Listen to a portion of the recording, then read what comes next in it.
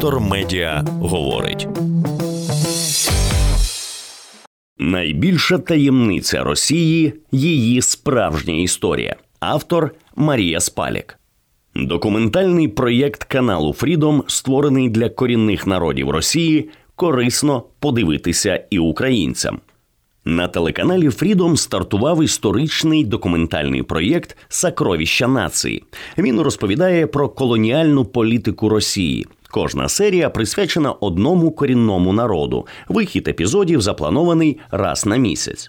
Найбільший скарб кожного народу – сам народ. Зі своєю унікальною культурою, традиціями, історією, національною пам'яттю. Але Росія, або правильніше казати Московія, після захоплення територій та обернення в рабство цілих народів, намагалася знищити все, що робило кожний народ унікальним скарбом всесвітньої спадщини, говорить на початку фільму ведучий Денис Похила.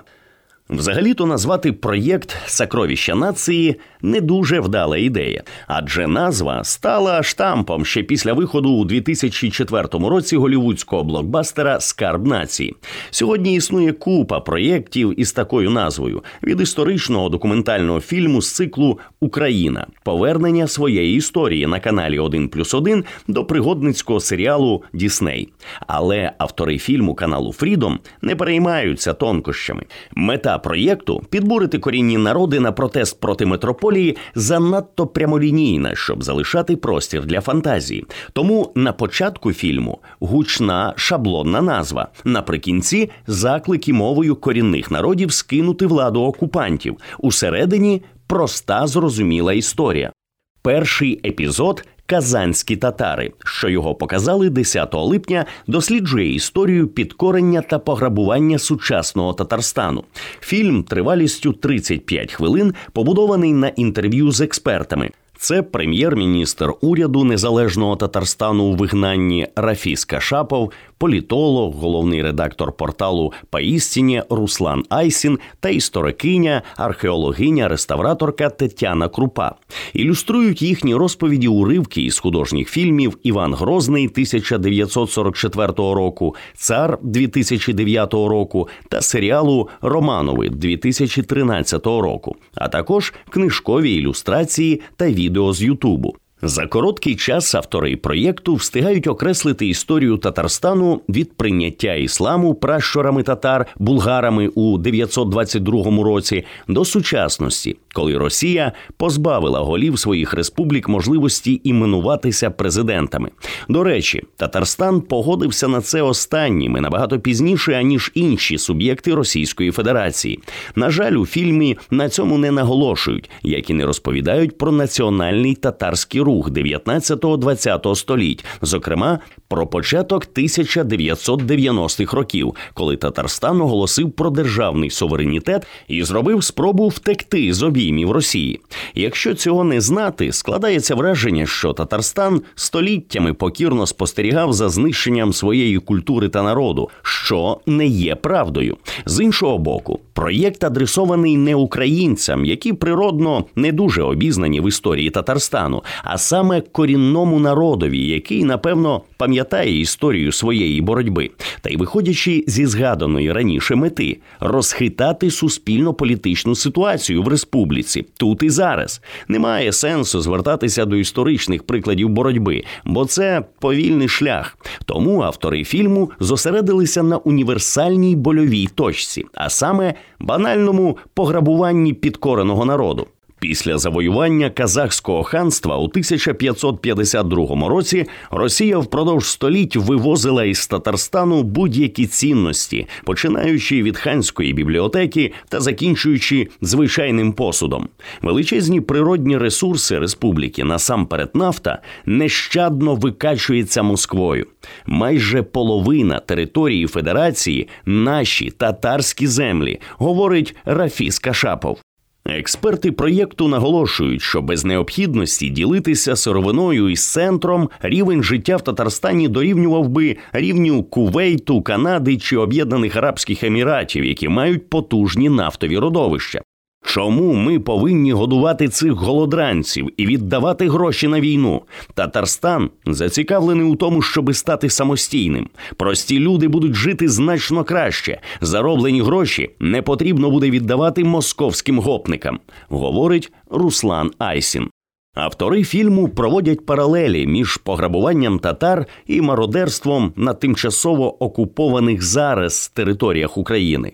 Немає значення, яку назву має ця держава – Московія, Російська імперія, Радянський Союз чи зараз Російська Федерація. Суть від цього не змінюється, вважає Денис Похила. Крадіжка історичних цінностей дозволила Росії зробити ще один великий злочин – спотворити історію Татарстану. Зараз метрополія вдає ніби казахського ханства, самостійної держави татар, що утворилася після розпаду Золотої Орди, не існувало. Або існувало, але воно було якесь неповноцінне, відстале, та й взагалі не держава зовсім, а непорозуміння, як і сам народ, який начебто отримав сенс існування лише у єднанні з Росією. Вони прямо говорять, не соромлячись: ви чеченці, татари, якути, але всі ви русські, каже Руслан Айсін. Власне, те ж саме Росія намагається зробити з Україною. Саме тому нам корисно подивитися весь цикл «Сокровища нації». Принаймні, щоб порівняти свій досвід із досвідом інших народів, а може й пошукати партнерів у поборюванні спільного ворога. Недарма ж Фрідом, що фінансується з державного бюджету, взявся за цей проєкт. У розповіді про крадіжку історії автори окремо зупиняються на таємниці походження так званої шапки Мономаха – артефакту російських царів, що використовувався під час коронацій. Українські глядачі вже знають цей міф, нам його розповідали українські історики-документалісти, наприклад, Акім Галімов у своєму циклі «Реальна історія».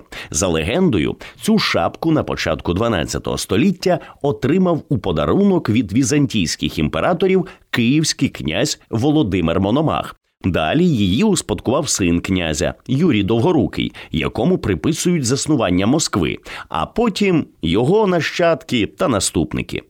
Символізм цього головного убору, що зараз зберігається в музеї Москви, полягає в підкріпленні міфу, що Росія – це Третій Рим, тобто носійка давніх християнських і європейських цінностей.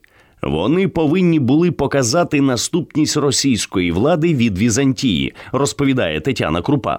Однак існує версія, що шапка належала хану Узбеку, який на початку 14 століття очолював Золоту Орду. Точніше, його сестрі Кончаці, яку хан видав заміж за московського князя для укріплення політичних зв'язків. Замість хреста на цьому жіночому головному уборі колись було пір'я.